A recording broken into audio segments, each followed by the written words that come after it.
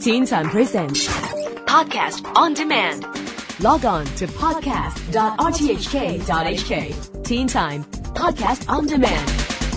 Hey there, and a very happy Friday evening to you. I'm Jennifer Sue on Style File. Tonight we're going to talk about how to text on your cell phone with style. Texting, whether it's through SMS, BlackBerry Messenger, WhatsApp, or other similar chat forums, has revolutionized the way we communicate with people, the way we date, the way we express ourselves.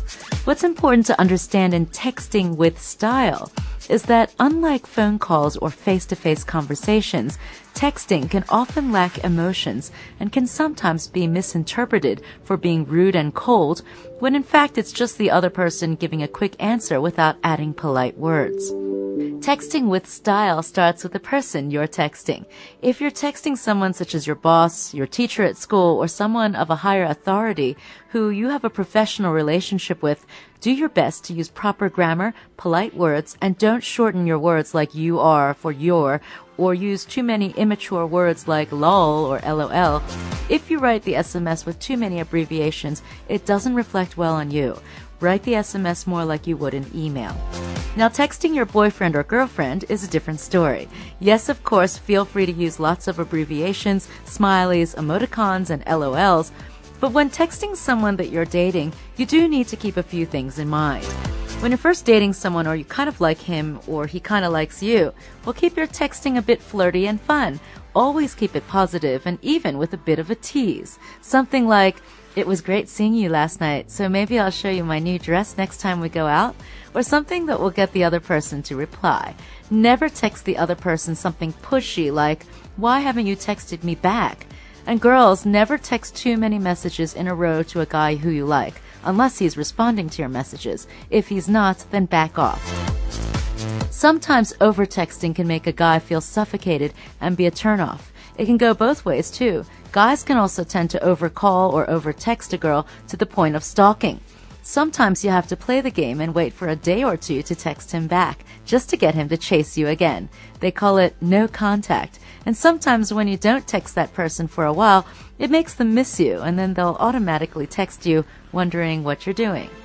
You never want to be in a position where the other person feels smothered by you and you're text stalking.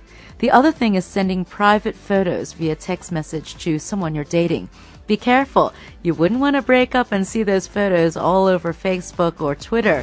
We've heard about too many Hollywood celebrities, never mind a few Cantopop stars too, who have landed themselves in hot water after a few photographs meant for the just of the two of them, well, ended up all over the internet and for the world to see.